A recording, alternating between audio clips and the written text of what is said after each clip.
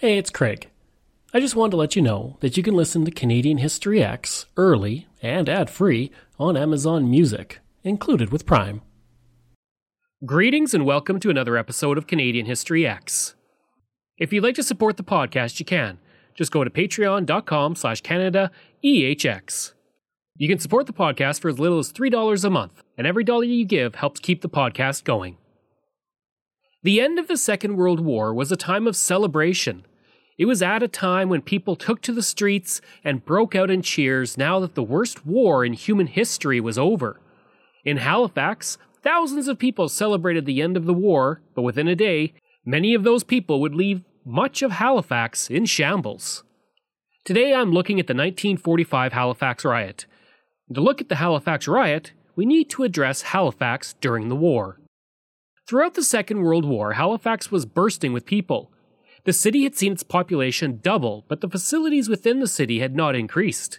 Halifax had seen a population increase of 60% in 5 years, while Dartmouth had seen an increase of 73%. Visiting workers and servicemen in the city did not always have the ability to stay in facilities owned by the Royal Canadian Navy. Many men had to find homes in the city, but rents were sky high, and landlords charged as much as they could, and many merchants would increase their prices when selling to someone in a uniform. Wartime rationing also put a serious strain on the people in Halifax. Many people dealt with shortages of water and electricity, which was being diverted for military use. Blackouts and the threats of U-boats in the waters only added to the unease and anger of residents. The restaurants in the city dealt with huge lineups, and to get into a movie theater you often had to stand in line for hours.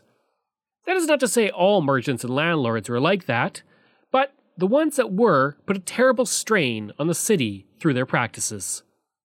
Even before the end of the Second World War, sailors on payday were known to break down awnings, street signs, and smash windows. As Canada increased the size of its navy from 3,500 regulars in 1939 to 96,000 in 1945, making it the fourth largest navy in the world, 18,000 of those sailors were stationed in Halifax. With all the servicemen and women in the city, and tensions actually quite high between citizens and those who were in the city temporarily, the decision was made that measures had to be put forward to prevent any trouble on VE Day. Halifax Council would hear the committee plans for the celebration, which included entertainment and containment with a focus on Thanksgiving. The police chief also stated there would be preparations and communication with the armed services, and that day would be a holiday. Citizens had tried to warn Mayor Butler in 1944 that when the war ended, extra protection in the city would be needed, and reinforced police protection should be called for. Police Chief Judson Conrad would meet with the service chiefs in April 1945 and decided the best way to avoid trouble was to close all the liquor stores on Victory Day.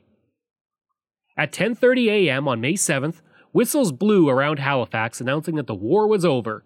Sales clerks left their work and went into the crowds, and people began streaming into the streets as waitresses walked out of restaurants. Tram service was stopped to prevent sailors from going downtown, while restaurants, movie theaters, retailers, and liquor stores were closed to prevent any trouble. The Royal Canadian Air Force and the Canadian Army put strict schedules in place and rules of conduct for their personnel. They were also provided with planned activities within their garrisons, but the Navy, in contrast, took a different route. Rear Admiral Leonard W. Murray felt that his sailors had contributed heavily to the war victory, and they deserved to celebrate their accomplishment. On May 7, 1945, the same day that the war in Europe ended, he overruled the advice of his officers and allowed 9,000 of his men to go ashore for the night. He told them, "Be joyful without being destructive or distasteful." Needless to say, not everybody took his advice. Murray also believed that if locals in Halifax saw sailors being arrested, the locals would riot, which was a terrible misread of the future situation. At first, the men hit the wet canteens. On the HMCS Stadacona, the wet canteen ran out of its 6,000 bottles of beer within a few hours, and it closed at 9 p.m. At 9:15, Lieutenant Commander R.W. Wood, the chief of the Navy Shore Patrol, looked out his window at the Stadacona and saw a streetcar surrounded by sailors who were punching through the windows and scaring the hell out of the citizens inside. Wood would send 30 officers to go out and clear the area. He went back to his office and received a call from Warrant Officer John Barber at City Hall. He said, "The police have given up. There are 4,000 people jamming the streets. They are ripping down flags and having a hell of a time." Wood left his office and came across a scene of 15 shore patrolmen and 6 police officers attempting to deal with 5,000 people on Barrington Street. Wood and the police were able to get all the streetcars off the streets and into their barns, except one, which was trapped around a crowd. By midnight of that day, 12,000 people were downtown celebrating with no place to go to eat or to get a drink.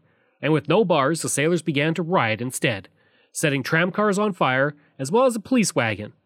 They began smashing windows, looting liquor stores, and taking goods from shops. On Barrington Street alone, it's said there was so much broken glass on the street, it spilled over the top of the curb. The deputy mayor of Halifax at the time would relate what he saw years later in 1985. The crowd began to move in the direction of Keith's Brewery. There was a break in the Keith's Brewery. It was literally cleaned. The available beer was passed out to anybody passing by and everybody. That was immediate consumption or whatever. And of course, we began to emerge onto a drunken town, and everybody was feeling a little better. And with that, then unfortunately, reason began to subside, and emotion began to take over, and who or how vandalism began to set in, and when vandalism began to set in, then theft, that kind of thing began to take over. The Halifax Herald would report, "The mob smashed the plate glass windows in the store, rushed in, oblivious to the jagged glass edges, and came out with many bottles of liquor. Amid cheers of onlookers, the mob members brandished the bottles in hilarious joy, some carrying 3 or 4 quarts in their arms." Several weeks after the riot, Lucy Van Gogh would write about what caused the riot. "Halifax was full of men who had been doing their bit in the war, who had helped finish off the war, and who thought they were entitled to have a day's celebration, complete with food, when it was announced that the war was finished.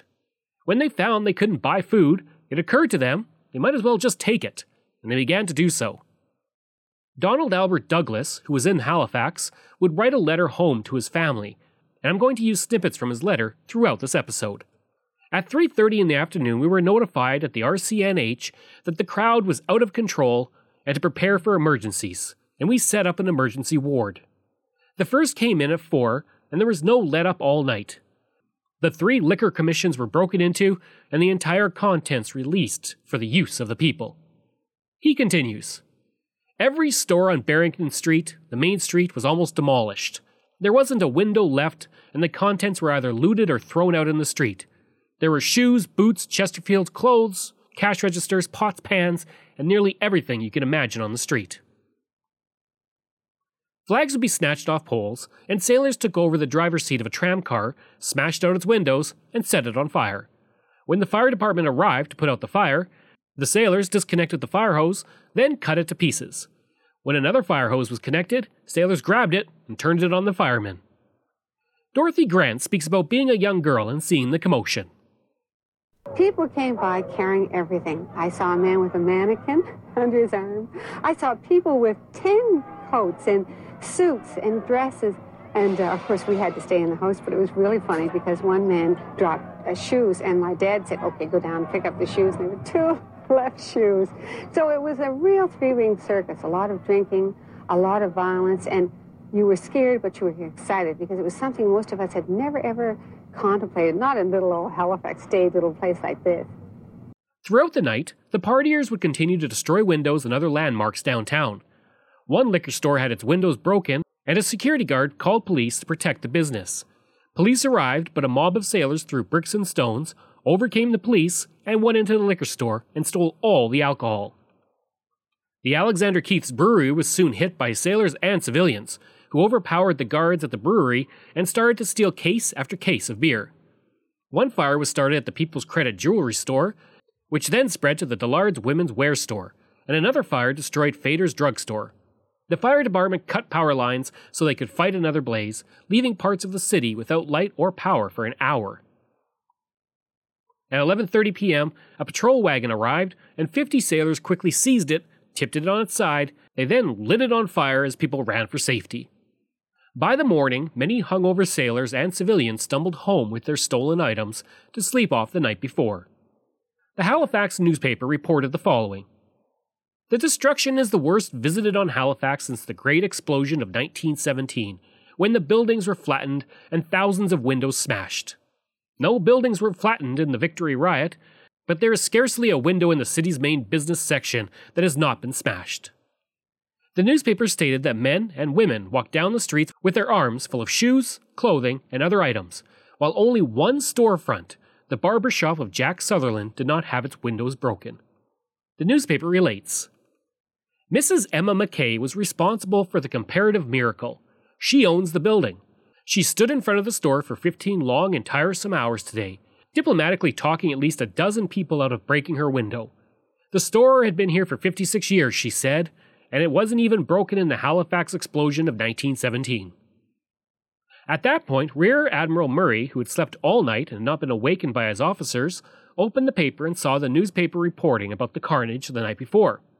Instead of dealing with the situation, he assumed that the newspapers were blaming his sailors for something civilians did, and he believed that no more than 200 of his sailors were involved, and only after being instigated by civilians.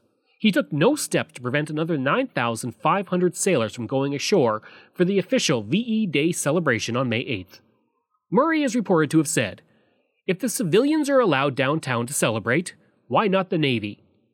That was a mistake. Most thought that there was little danger of further rioting, and the Stadacona canteen was opened again, and again ran out of beer just before noon. As a result, hundreds of sailors began to go back out into Halifax once again. By the end of the day, 3 men were dead. Vern Tucker had collapsed and died from alcohol poisoning. Lieutenant Commander George Smith was found dead, possibly of murder, on the campus of Dalhousie College, and Ernest Fitzgerald was dead from alcohol poisoning. In total, 363 people were arrested, 654 businesses were damaged, 207 were looted, 65,000 quarts of liquor, 8,000 cases of beer, and 1,500 cases of wine were stolen. As well, 2,624 sheets of plate glass were destroyed, and $5 million in damages have been done. Some of the injuries are related in the letter by Douglas. The first fellow I got to was out cold, and someone had taken the jagged end of a broken bottle and just slashed his face to pieces. We got him in the ambulance and went for the next one. We got 3 that trip, and the next 2 patients were just as bad. One had his arm cut at the artery and was nearly gone, and if I hadn't stopped the bleeding, they wouldn't have lasted much longer. The third was a cut hand, but it wasn't too bad and only needed a few stitches. Douglas would work through the night helping people. He continues in his letter, I got one fellow who had a broken bottle shoved in his back and twisted till it made a hole. Folks, there were things that I had hardly looked at but had to. By the end of his shift, Douglas would say I handled broken bones, cuts, gashes, concussions, and nearly everything imaginable. Sailors and civilians looted everything, including mannequins, which they danced with in the streets. In an empty lot at Hollis Street, couples were openly having sex, and at least one woman is described as walking around the street celebrating wearing nothing but the Union Jack flag around her. It was not all sailors who caused problems. Some sailors helped the shore patrol, and police with holding back crowds at liquor stores and department stores. By the end of the evening, Admiral Murray and Mayor Alan Butler were driving around the town on a sound truck ordering everyone back to their homes and barracks, and a curfew was put in place. The deputy mayor relates. I was there during the closing moments when Admiral Murray was touring the city and he was asking the sailors to return to their billets, pleading with them to do so. By this time he was being followed by appropriate vehicles with shore patrol who were picking up those who wouldn't respond, and literally he was trying to put the troops back in order and the whole scenario back into structure. Naval Minister Douglas Abbott would say that many of the naval ratings who took part in the unfortunate disturbances are the same men who earned their country's gratitude for their courage and endurance in the long and arduous Atlantic campaign.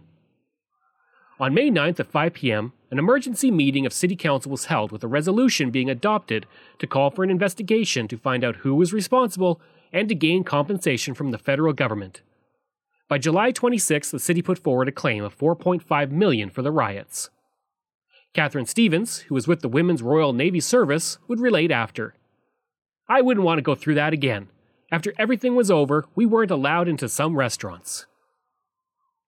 A royal commission was put forward, and it put the blame of the riot on the admiral, stating, "The disorders which actually occurred on May 7th and 8th owe their origin, in my opinion, to failure on the part of the Naval Command in Halifax to plan for their personnel. Once stated, the development and continuation of the disorders were due to the failure of the Naval Command to put down the initial disorders on each of the 2 days, May 7th and 8th. The Naval Board of Inquiry, chaired by Rear Admiral V.G. Brodeur, found that the riot was caused by many causes. The report stated, "The disorders of the 7th and 8th May cannot be attributed to one cause, but rather to a series of events which led a normal body of men, prepared to celebrate, to disorders of serious nature." The report continued, "Once started, the development and continuation of the disorders were due to the failure of the Naval Command to put down the initial disorders on each of the 2 days, which essentially relates what the Royal Commission said. The board also placed blame on the leadership of the sailors for not taking any steps. Rear Admiral Murray would resign in protest of the findings of the Board of Inquiry. Murray would say, "I am satisfied that those service personnel were present during the whole afternoon. In almost all cases, civilians led the assault and encouraged service personnel to take part." He left Canada completely in September 1945 and practiced law in England, where he lived until he passed away in 1971. The federal government would provide $1 million in compensation to businesses that had suffered in the riot, with the Nova Scotia Liquor Commission receiving $178,000 alone. On October 4th, 12 of 16 men who had been given jail sentences for participation in the riot had been released after a review of their sentences by the Justice Department.